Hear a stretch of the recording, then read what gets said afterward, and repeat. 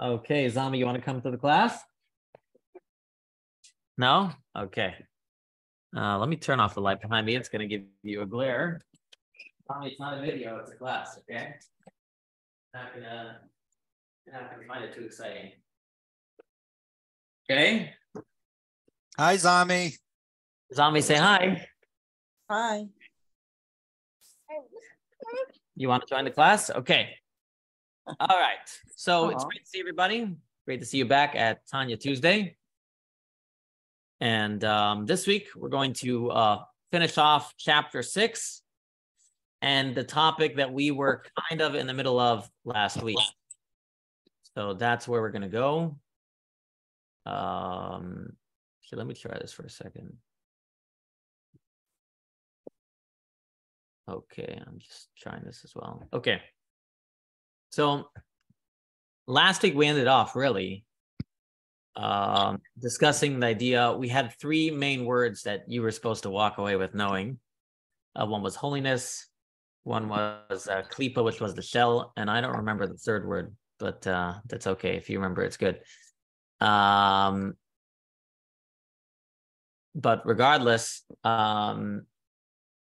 this week we're going to go into the question, which was basically in order for something to exist and have their connection to God, have their life force from God, you need surrender. Surrender allows God to come in your life. And of course, God is the source of life for everything. And we had the question last week, and we said we're going to touch upon it this week, which is, if something is not surrendered to God, right? We understand if you're surrendered to God, God can shine into you. But if you're not surrendered to God, how is that item going to exist, right? Because in order for something to have its life force, it needs to have God, and without God, how would it exist? Let's take a look at the text where it says the question, and then I'll tell the answer outside. So it's on page 88. And 1 second. Okay, page 88. So we said, you see the Tanya on the screen? Okay, good. So page 88, we read last week, we said that an entity which lacks bitul, which lacks surrender, cannot be a vessel for God's holiness, as we said. Anything, however, which has not surrendered its ego to God and perceives itself as a separate entity to itself will not receive its life energy from God's holiness. This leaves us with the question, where does such an entity derive its spiritual energy and life force from, if not from God? Doesn't the monotheistic belief of Judaism teach that everything exists by virtue of God's sustenance alone, right? In other words, like I said last week, in the Jewish view, there's nothing separate from God. And therefore, God has to be giving everything life. So if something is not surrendered to God, and by virtue of not being surrendered, God will not be able to rest upon that item, how is it existing? And the answer is, we can explain with a parable.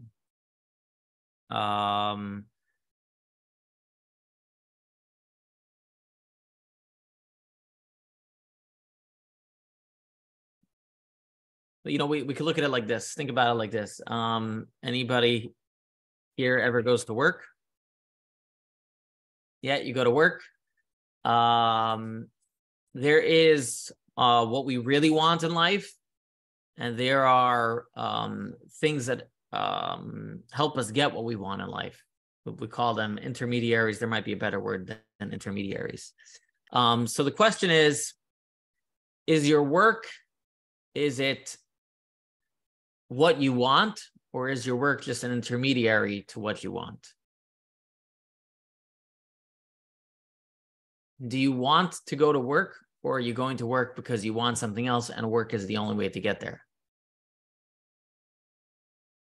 And by the way, there's no correct answer, but the answer would actually be that it depends. Some people hate work. Some people hate what they do, and they literally only go to work for the money that the work brings to them. Some people feel that their work is something in value of itself that they want to do. And others, and probably even that latter category, have a mixture of both. Even if, let's say, your work is something you want to do, there are parts of your work that you don't like to do. So, for example, I'm a rabbi, but I don't necessarily like paperwork. Okay. It's not really part of my mission, but sometimes it's something that we have to do. With most businesses, you have to do to accomplish your mission. So even within what you do, there are things sometimes that you're doing that you don't really want to do, but you do them because they help you accomplish your ultimate goal. Okay. Again, for some people, all of work is not something they want to do and it helps them accomplish an ultimate goal. For others, though, it may be a mixture, and some more goal-oriented, some less goal-oriented. But that's really it. Let's take a car as an example as well. Now, for some people, a car is entirely what they want, a fancy car. But for other people, a car is literally just a vehicle, which is what it's called. A car is literally a vehicle to get from point A to point B. They're not interested in the car itself. As long as it drives, as long as I get from point A to point E, and if I need to listen to classes, it's literally a vehicle. I'm not interested in the car itself. I'm interested in what the car can do for me, can bring for me. So sometimes what this brings out is sometimes we will do things or be involved with things that we are not interested in it of themselves, but rather for what they can do for us. Or let's take flying. Some people I know hate flying, right? Some people really abhor flying, but they'll do it because it's the only way to get from point A to point B to get to where they want to go. So despite their actual literal hate of airlines and flying and everything that goes along with it and travel, they will do it and pay good money for it because it accomplishes what they want. So the same thing is in life as well. In general, there are things that we don't like. There are things that we hate. And nevertheless, we'll get involved with them because of what we need it for. And similarly, it goes with God.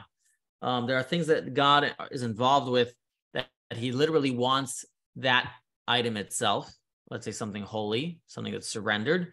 God's involvement within it is very direct because he enjoys it. But let's say, for example, since we're talking about things that you hate and nevertheless you get involved with, let's say,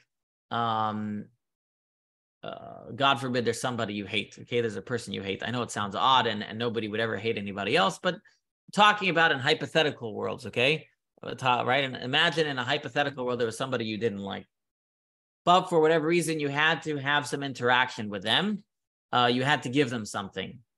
So how would you give it to them? You would probably give it to them. You wouldn't look at them. You maybe even if you could, you would throw it over your shoulder to give it to them, or you'd drop it off at their door and run away and ring their doorbell. All types of ways you needed to give somebody something because you needed to, even though you hate it, you needed to do it. And so that's how you did it. So that would be called giving something in a, what in Judaism, what it's called, there's panim, there's giving something with your face. That's to something you like. Then there's something called achor, behind you. There's giving not with your face. When you give something with your face, that means you enjoy what you're doing, you like what you're doing, you want to do it. Giving with the back, like if you give something to your enemy, implies that it's not something you really want, but nevertheless, you understand that you have to do it. And why are you doing it? For some ultimate other cause, right? For some ultimate other purpose that exists. So in our scenario, God, let's say, has to give a sustained life force to the evil forces in the world. Why? He has multiple reasons, but let's go with the simplest reason, which is simply to give us free will. There has to be evil in the world. There has to be the ability to do wrong. There has to be bad in order for there to be a choice between good and bad. So does God want evil? Well, God doesn't like evil. He desires it he doesn't desire it for it itself. He desires it for what it accomplishes for him. Okay. So again, it's not a desire of evil itself. God forbid to say God likes evil. God does not like evil. God wants evil because there's something that he needs for it to accomplish. Okay. So all this is to say is that just like in our lives, there are things that we like, and therefore we're involved with them in a very direct way. There are things we don't like, but nevertheless we want, and we may do them sometimes in more indirect ways. Okay, sometimes because we're human beings, we might have to do them in direct ways. But ultimately, the idea of a face versus a back also shows, like, is that something that I really desire? Is that something I really want? Or is it something I just have to do? So even if we're, quote unquote, looking at something, but our heart may not be there, right? That's why you can always tell somebody's face, right? If they're doing something but their heart's not there, usually you can tell. So all this is to say with God is that when it comes to the unclean forces that are not surrendered to him, they of course need God in order to exist, because anything in this world cannot exist without God. But the way God gives his life force to them is indirect, in a way that very distant, very hidden, in a way that he really he wants it, but he doesn't really like it. So let's take a look in the text. Zami, you're all done? Or you want to stick along for the class? Yeah? Want to go back to mommy? No? Okay. All right, so it says like this. To solve this problem, Tanya offers us a Kabbalistic insight into how evil forces come to exist. In contrast to holy and pure, which emanate directly from God, the evil and impure also are also sustained by God. Like 1 second. This gets any better. In contrast to holy and pure, which emanate directly from God, the evil and impure are also sustained by God's light, but indirectly so. Evil can only exist because it is a distant offshoot of the good and pale shadow of its holy source.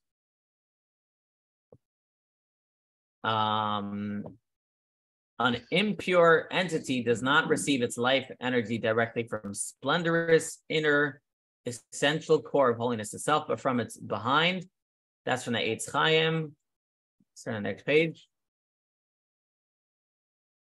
You would greet a friend with a warm smile, but when meeting someone you don't like, it might be hard to look him in the face. You might want to turn your back on him. Similarly, God gives life force to the negative and impure, but he does so from behind, so to speak, since he despises evil. And he'll explain this in Kabbalistic terms in a moment. But first, I want to make sure that everybody understands this idea. Is that it's very important to understand this idea. There's direct and indirect, because this will play out in all different areas. Because a lot of times people will say, well, everything is godly, so what's the difference? Whatever I do, everything is godly. Well, yes, everything is godly. The question is, though, do you want a direct connection with God, or do you want indirect and lack of desire connection with God, right? So in other words, if you sin and you're connected with if you do things that are not good, is it godly? There's godliness in it, but God wants the evil to exist, but your connection to God is then indirect and not what God desires. Not what God likes, not what God loves. He wants it for what he gets from it. And anybody's any comments? Yes. Okay. All right, go for it. This is Nicole. Okay. So are we going, like, in my existential struggles of the day, and I'm looking for, I'm in a transition period in my life, and I am looking for hearing what's next. Like, I am literally trying to feel my way into, do I choose this? Do I choose that? And I'm assuming that this conversation is going in a direction like, if I was more I can't find the right word, and I don't mean to be moralistic by any means, but in tune or listening, I would hear God more directly. But my sugar intake today is rather high and not very integrous. So I'm hearing it more indirectly. Okay.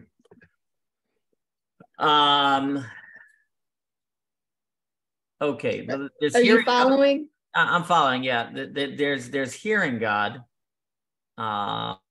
which we won't always hear him. In other words, we can be directly connected with God without feeling him. That's a possibility. That is a possibility. we have to look at God's communication with us to figure out, what is going to be a direct connection with him. And the feeling and connection, can also be worked on. This chapter is mostly dealing with, though, the red matter. This chapter is dealing with what's wrong, what's really indirect connection with God. The next chapter, which we're going to discuss, God willing, next week, discusses more the gray areas of life, where the parts of life which is most of life, where we live in the gray. And this is the area of life where anything, what we have can go either way. In other words, you can take that matter and connect with God directly, or take that matter and, God forbid, pull it down and connect with God in an indirect matter. So it's not always what you do, it's also how you do it. Right. But isn't it, we are looking for a direct connection.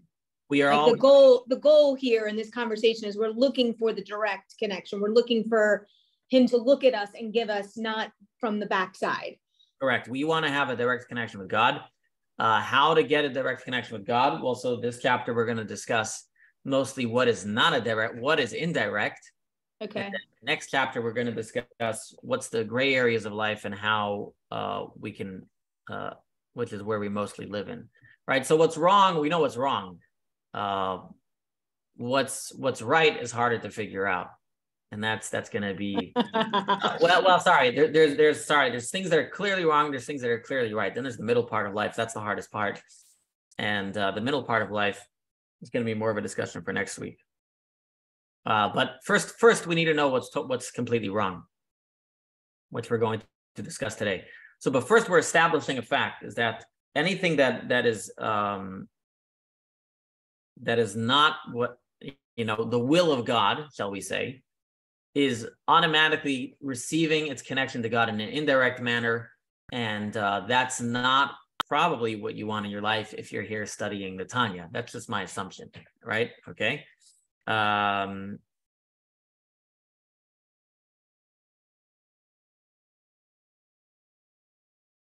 again, the point is what is direct connection with God, what's indirect, okay? I think, do I want to say more on this? Okay, so let's move on, because now we're going to have some controversial lines, okay? All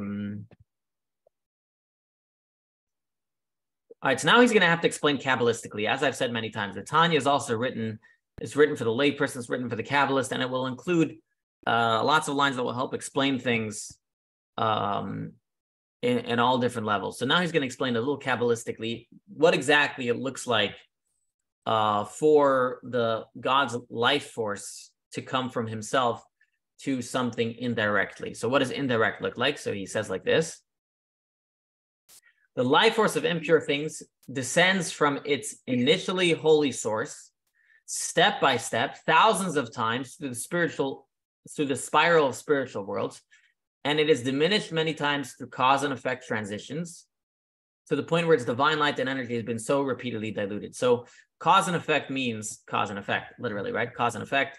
For example, your speech is usually an effect of your thoughts, right? Cause and effect. However, if you constantly, or it's it's also like called a chain. It's also known as a chain. So if you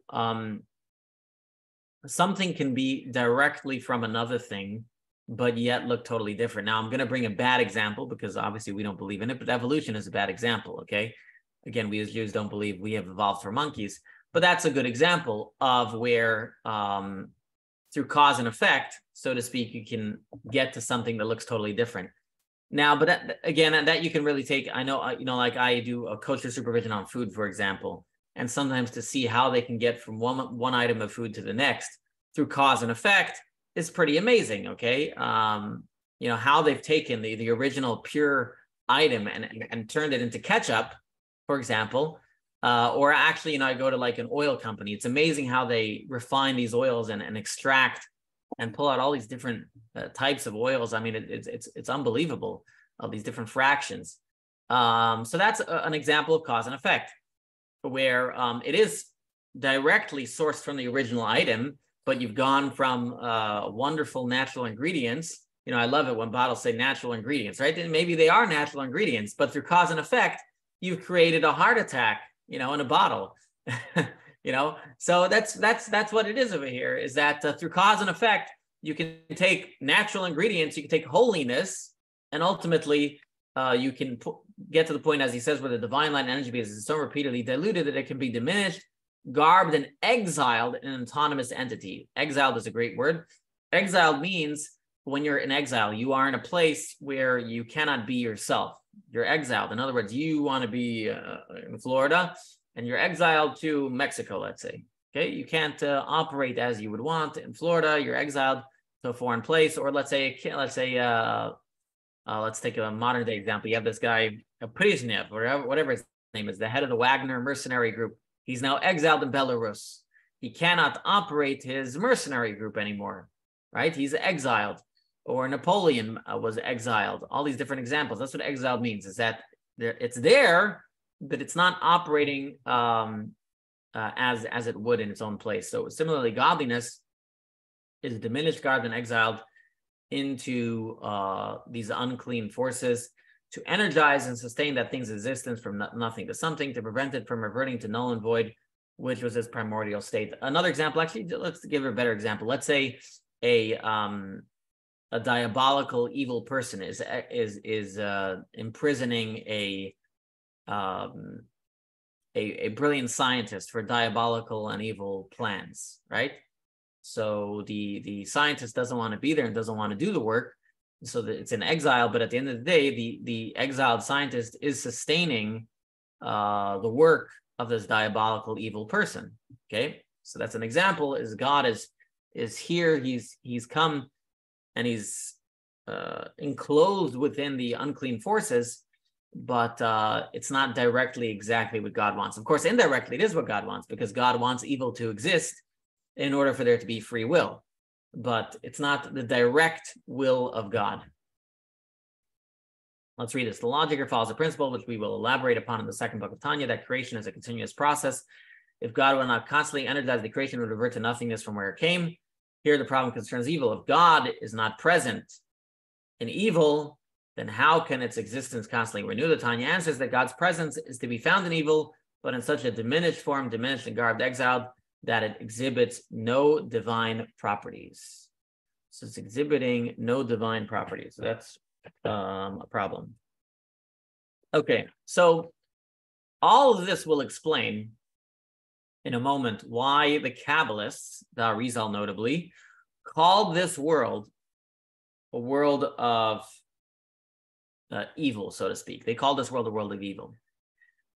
The spiritual worlds have certain elements of evil, but this world, since it has so much ego in it, since there is such a large lack of surrender within this world is called the world of evil. Now, of course, we can convert parts of the world, but nevertheless, the Kabbalists called this world a world of evil because in this world, it's not automatically apparent God is not automatically apparent within this world. There was a great sage who once his son had a near-death experience. He passed away. He went to heaven. He came back. And when he came back, he said, I saw an upside-down world. What does it mean he saw an upside-down world? He said that everybody that's great in this world, in the world to come, was a nobody. And everybody that's a nobody in this world, or some people that are nobodies in this world, were great in the other world, meaning the great politicians, the great lawyers, the great rich people, the people that are great in this world and in the world to come, they look like a nobody. And the people in this world that were nobodies, the rabbis and, the sages and whatever, in the world to come, they were, so during the Roman Empire, they were, the elevated people. And he says, you didn't see an upside down world. You saw the real world. This world is the upside down world. This world is where evil exists and where the truth is hidden. The world to come is the true world. There's a line they say is that many people are searching for the truth, right? But very few are interested in actually finding it. Right? We're all searching for the truth, but the actual truth is inconvenient. So many people are searching for the truth. Nobody actually wants to find it. They tell us a parable. They tell a story of there was once a guy. He was so sick of the falsehood of this world that he begged to God, please bring me to the world of truth. So he falls asleep, he has a dream, and in the dream he heads to the world of truth, and there he sees a bunch of candles, oil-filled candles, and they tell him, welcome, you've come to a world of truth. And he says, no, so in this world of truth, what are all these candles? He said, all these candles are filled with oil. They all show exactly how long every person is going to live based on the amount of oil left in their candle. The guy says, really? Okay, in the world of truth. Well, let me go see my enemy, the guy that I hate, the guy that's really bad. Let me go see what's left in his candle. So he walks over and he looks at the candle and says, it's really the world of truth. He sees the candle's almost finished. Baruch Hashem, he says, that guy, he's the worst of the worst. Now I can see this is the world of truth. Then he says, let me go find my candle. So he goes down a couple aisles. He looks for his name. He finds his name, and he sees, unfortunately, his candle also is almost empty. He says, "Oy vey, this is wrong. This is not right. It's got to be the world of truth." So he slowly tries to take from another candle to pour into his candle, and of course, someone stops him and says, "Hey, listen, this is the world of truth." The point of the parable is that that's the story. Is that we all seek the truth, and we all claim we want the truth, but what we really want is our truth. Not what the real truth is, right? So when he found his enemy was going to die soon, oh yeah, that's true. But when he found that he was going to die soon, suddenly he wasn't. So it's suddenly not the world of truth anymore. So we all love the truth, and we all say we want the truth, but that's only when the truth aligns with what we want, and that's because we live in the world of falsehood. Like we live in a world of a lack of surrender.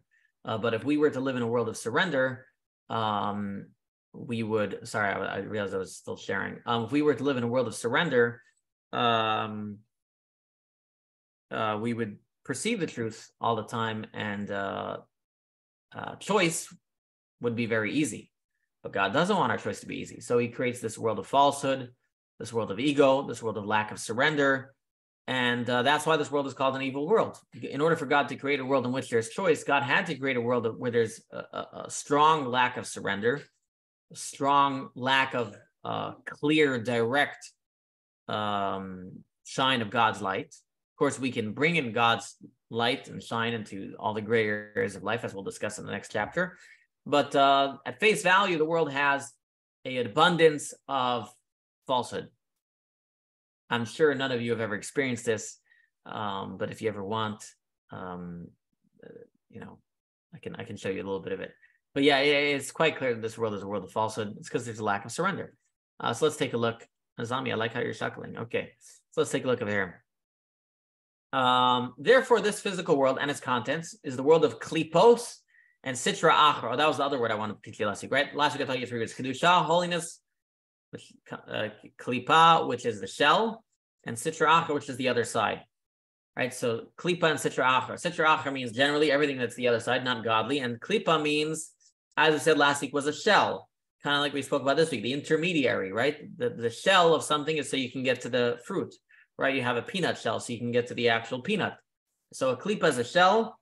It's an intermediary to protect and to enable what's going on the inside. So this physical world, which is full of sitra achra, things that are evil, and klipa, a shell. Sometimes the shell can be, a light shell like an apple. Sometimes it can be a hard shell like a peanut, as we spoke last time. The natural disposition of the physical beings is to sense their own autonomous existence and to see the world as inherent reality outside of God. The predominant energy of the world then is klipa and sitra achra. Anybody who doesn't think that's the case, we should have a discussion, but I don't think it's up for debate. And that is why all of the affairs of this world are tough and evil, and wicked men prevail, as stated in Eitz Chaim, section 42, end of chapter 4. So if you want to know why do bad people have a good time? That's the way this world is made. This world is made with an abundance of evil, abundance, lack of surrender, and also that, of course, as we've discussed, so it can enable our ability to have choice. If this world had very little lack of surrender, choice would be easy. Okay. Now he's going to explain that, there is gradations, okay? Don't think it's all bad. Don't think that, everything that's indirect from God is totally bad. There are levels of indirect, okay? like I said a moment ago, with the example of the fruits, there's shells of a peanut, which really, the peanut shells won't help you anything, and there's shells of an apple, which protect the apple and are also very can be good for you as well. So there are many things in this world that are intermediary and can help you do what needs to be done, but only if you recognize that that's their purpose, as we discussed last time, right? God gives us money, God gives us health, God gives us clothing, God gives us all these things, and we can get lost. We can get lost in the things and forget about God. I think I said an example. I forget what my example was, right? But where we get, oh, sorry, somebody's calling me. So sometimes we can get lost in the, what was my example? Anybody remembers? Right? When you're doing something for another purpose and you get lost in the, anybody? Nobody? Yeah. Yeah, like going to the gym. Yes. Well, going to the gym. Yeah, that was one. Yeah, you can go to the gym. You can go to the gym to get strong and just focus on your pure physical strength, and so you can show off to other people, or you can focus on getting strong so you can do your life's mission and to be healthy, right?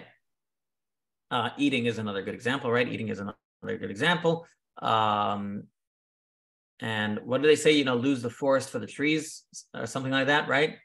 So that's kind of the idea. Is there are many items in this world which can be an intermediary directly for something good, but only if we have that purpose in mind.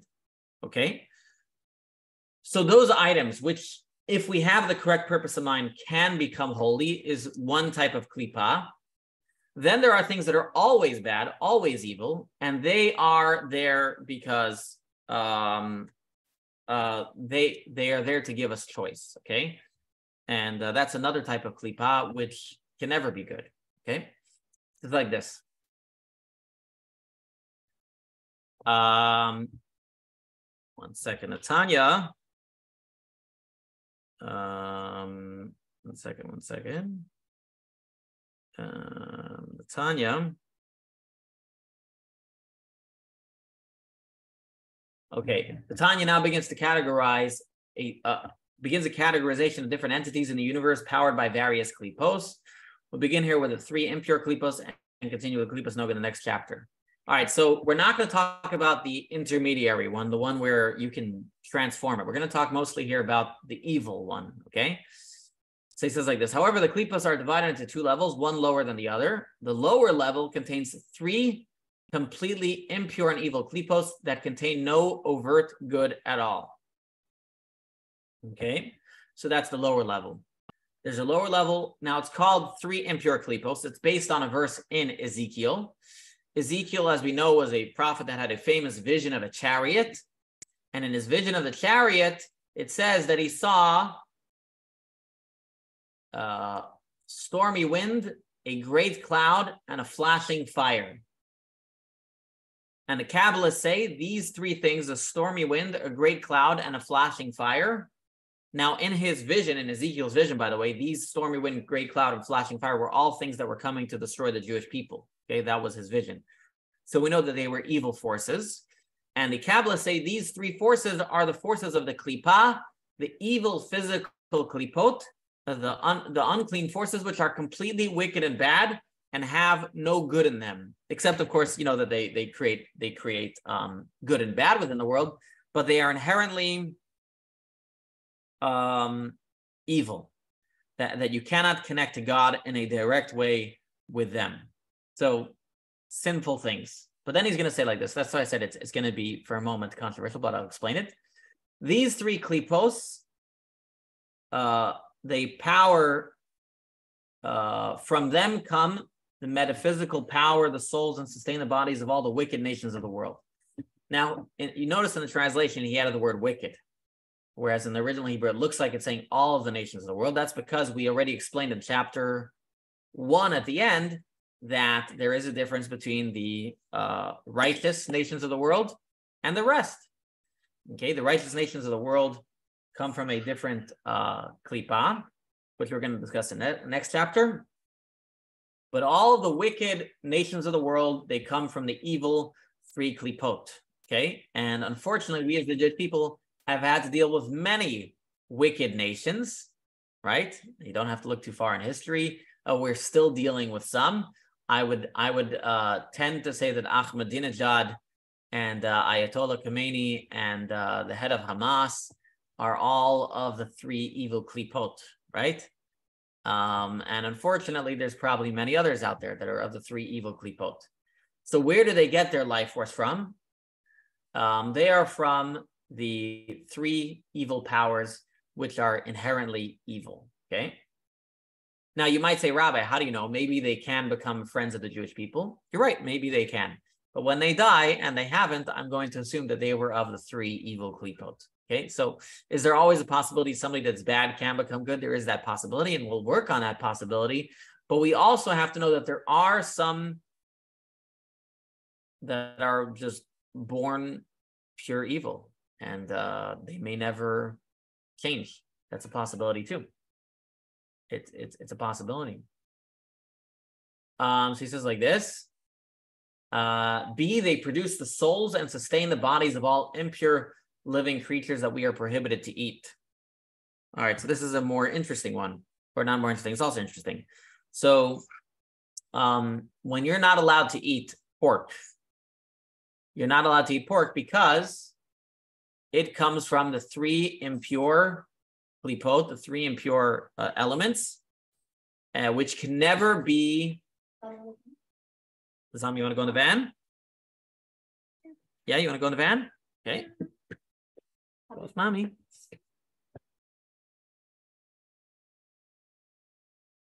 Okay. So these come from the impure animals come from very impure levels, and which therefore can never be refined.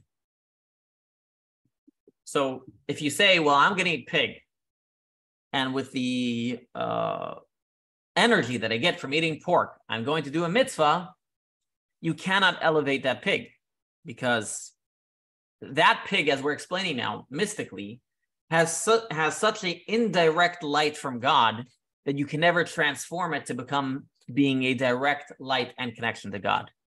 I'll say that one more time. Basically, what our explanation here today, explaining the Kabbalistic idea behind things that are forbidden. Something that's forbidden basically means that it's completely getting a very indirect manifestation of God. That's what's sustaining it. And because it has such indirect manifestation of God, it can never change over, because it never has that type of surrender to God. And therefore, it cannot connect you with God. Okay, something that is against God, something which is not surrendered to God, cannot enable you to become connected to God. Another example is, let's say, for example, lashon hara. Let's say evil talk. That's obviously something that, as we'll explain later, is something that is will not connect you to God. No matter if you think that by doing it, it'll help you connect to God. The evil talk itself will not connect you to God. Okay, we understand that. Or forbidden relationships. Okay, the forbidden relationship itself can never connect you with God, because ultimately they are separating you from God.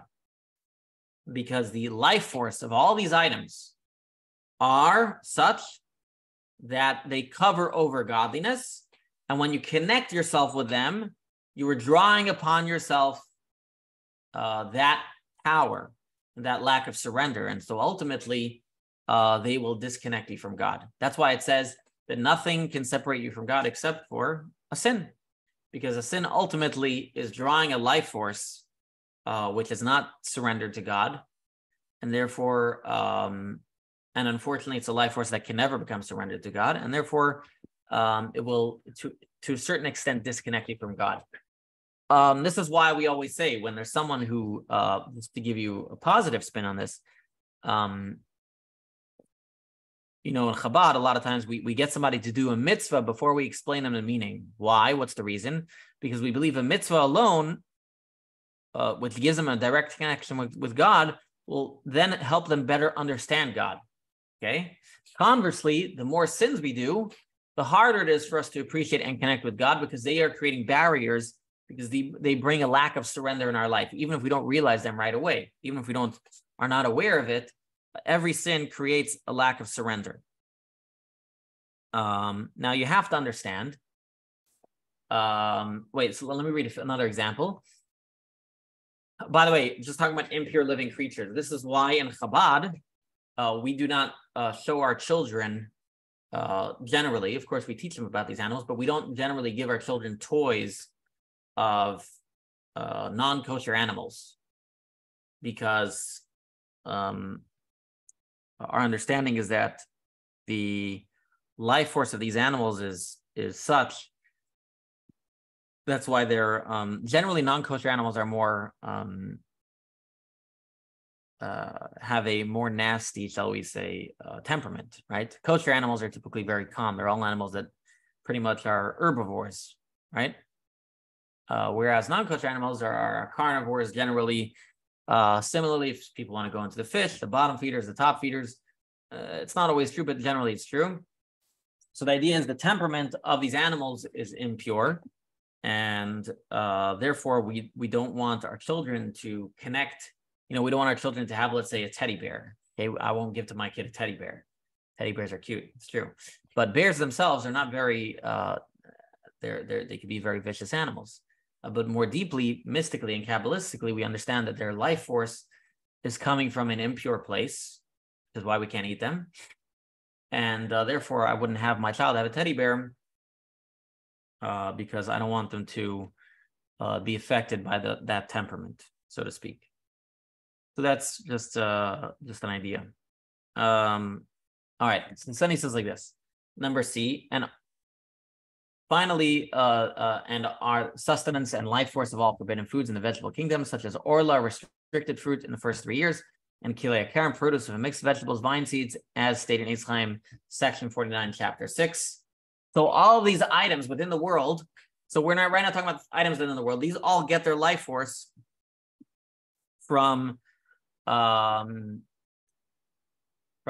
3 impure klipot, which don't have a surrender to God. I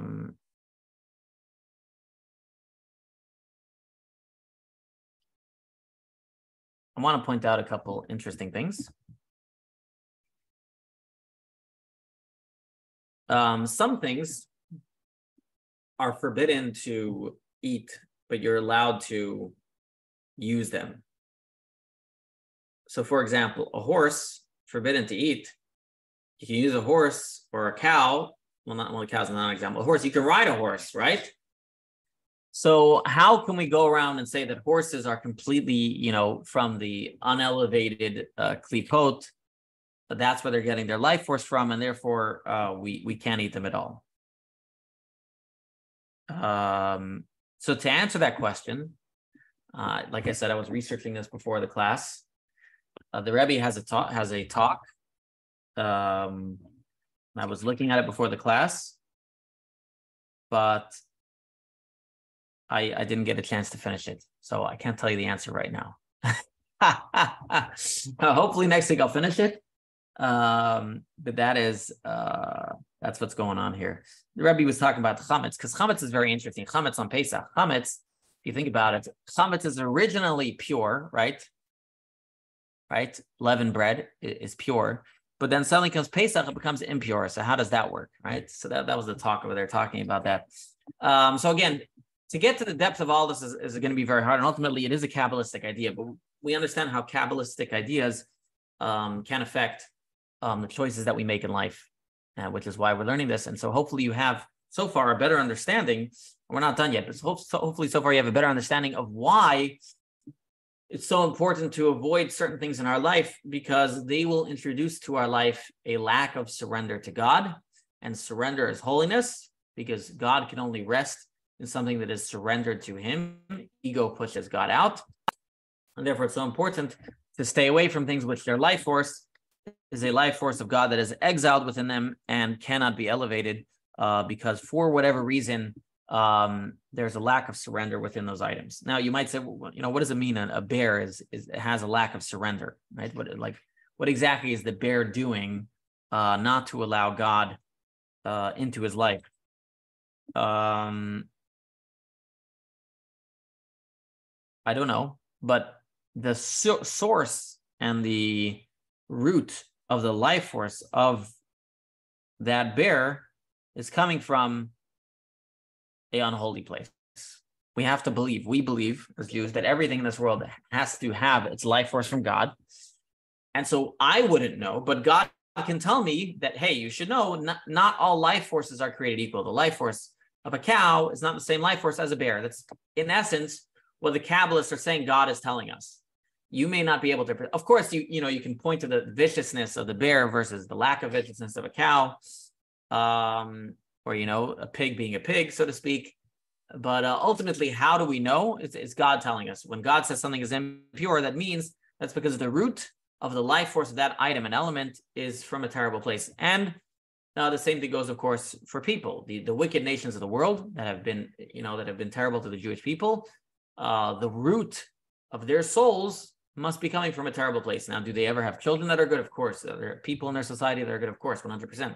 We're saying the general, the wicked people, the wicked nations, those who were wicked, those are the nations that were wicked. They had a completely horrible root source. So why did God create them? Maybe to give us free will. And so when we would do wrong, they would attack us or whatnot, or they would entice us in different ways. And so those are different reasons why God would create them. Again, I'm not God, so I couldn't tell you 100%, just throwing out ideas. Okay. I don't know exactly why in every single instance. Okay.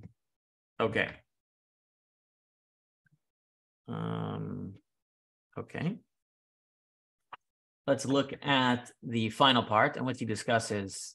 Someone put in the notes here something. Okay, no. Okay.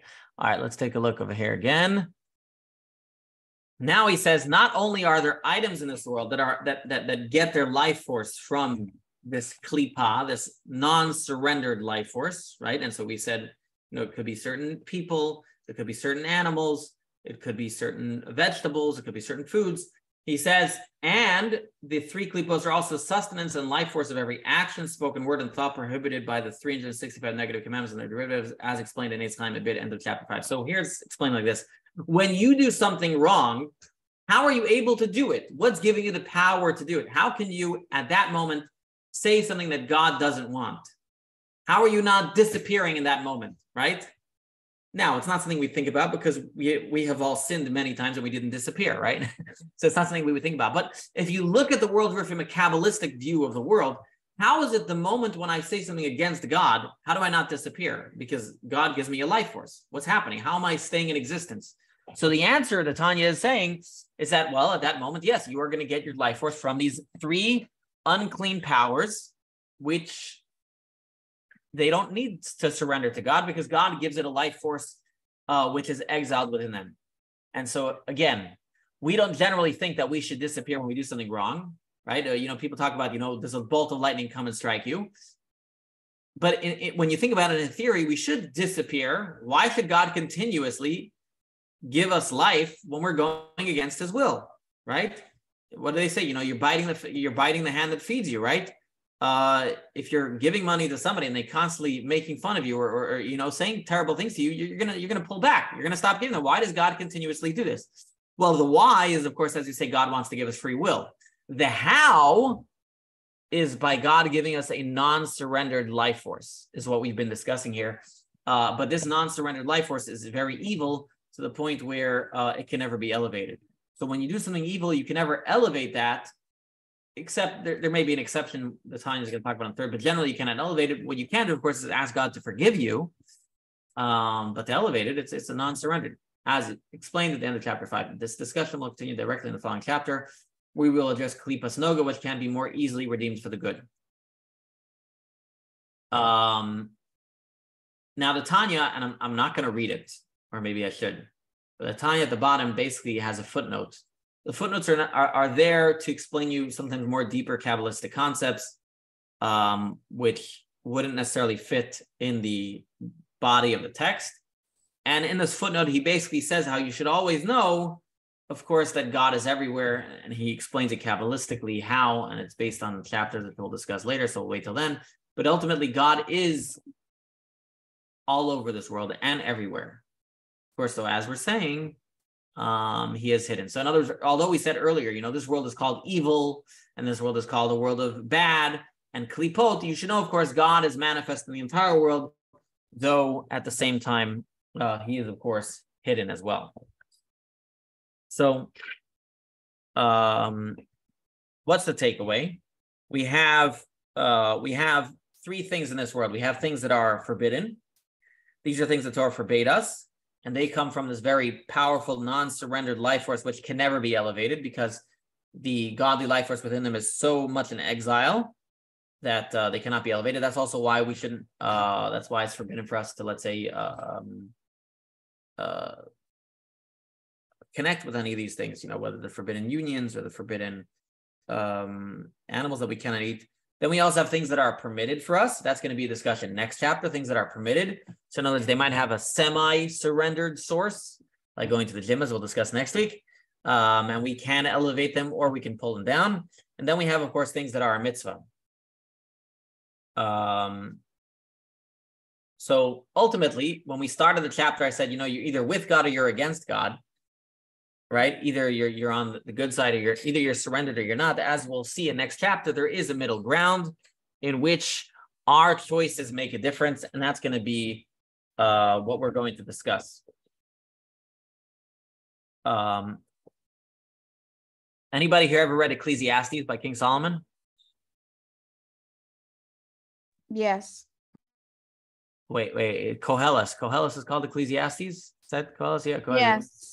Right, so vanity of vanities, everything is vanity, right? That's his famous line. And 26 times he calls things in this world vain.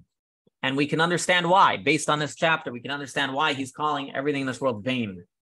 Because as we understand, there's vanity in this world. And this is really what he's talking about, is these klipot. And we can actually break it down. There's two reasons why this world can be called vain. One is everything in this world is temporary. And number two is nothing is for sure, right? So in other words, you invest money or time into anything, it's temporary, whatever let's say you build a house. And number two, nothing's for sure. A hurricane can blow it away. Conversely, things that are not vanity, things that are not vain, holy things are they are forever. Whenever you do a mitzvah, that mitzvah is forever. That connection with God is forever. And number two, it's for sure. For sure, it's in the bank that when you do something good, that's going to last forever. And so that's really what we can pull away from today, is that this world is vain until we bring meaning into it. This world is full of things, some things we have to avoid, some things we can use, but it's up to us to make the right choices. And so, of course, I understand that not everybody here on this call, and myself included, do everything right all the time. And sometimes we do get involved in the three wicked klipot, and sometimes we feel a lack of surrender. Of course, though, our job is to try and become better every single day. And hopefully by understanding a little bit more the mystical meaning behind why certain things are forbidden and why certain things are permitted. People ask, does God really care if I eat pig? Well, of course, first of all, the answer is yes. Because God has the ability, because he's so great, he has the ability to care about details, right? In other words, we are limited. So we can only care about so many things. So a lot of times we focus on the larger things. We don't care about the smaller things. God has the ability to be macro and micro focused. Okay. So number one is, yes, God does care. But number two, as we're explaining today, when you're eating pig, you are disconnecting yourself from God. And so of course, God doesn't want you to be eating ham because you are partaking of something that has a energy and a life force that has a lack of surrender to God. And God, of course, aside from, of course, not listening to God, which is, of course, a lack of surrender, God wants you to connect with him. That's really what our entire life is about, is trying to find ways to connect with him. And so whenever we're doing an action that creates a lack of surrender, then God's presence within us is going to be there. We're not going to disappear, but God's presence within us is going to be exiled. And so if we were to imagine, as the Tanya describes later, every time you do a sin, it's as if you're pulling the king. Tanya describes later, imagine every time you sin, you're pulling the king and you're stuffing his head into a toilet. That's how the Tanya describes it. Literally, when you sin, you're forcing God to come into something unclean. And of course, you being a Jewish soul, a godly soul, you have a godly soul within you. When you sin, you're so to speak forcing the godliness within you to now be subsumed within a horrible place. And why would we want to do that? Because we're not thinking. That's why. Okay, I'm not saying I do it all around, but that's really why we have a lack of awareness. So ultimately, the whole Tanya is going to be really to create this awareness of the world around us. And the more aware you are of the reality of the world, then everything, then your life changes. That's really what I would say the greatest idea of Hasidic philosophy is really creating an awareness. The awareness that God creates the world every single moment. Why is God creating the world every single moment? It also helps you overcome obstacles in your life. When you realize that obstacles are only there being created by God to give you a test, or you realize the obstacles are only there, the whole world is only being created for you to do the mission that you're meant to do. The obstacles become less of an obstacle because you realize that they're just a facade. They're just a smoke show on what really needs to get done. And similarly, when we have a greater awareness of the items around us, we can work on ourselves to actually become repulsed by forbidden things. I'm not saying I'm there. Certain things I definitely am repulsed by ham and bacon, but that's mostly because I grew up without it, and cheeseburgers as well. But the more awareness we have about the things around us, not just because God says no, you can't have it, but we understand spiritually they're completely made of different stuff. Right?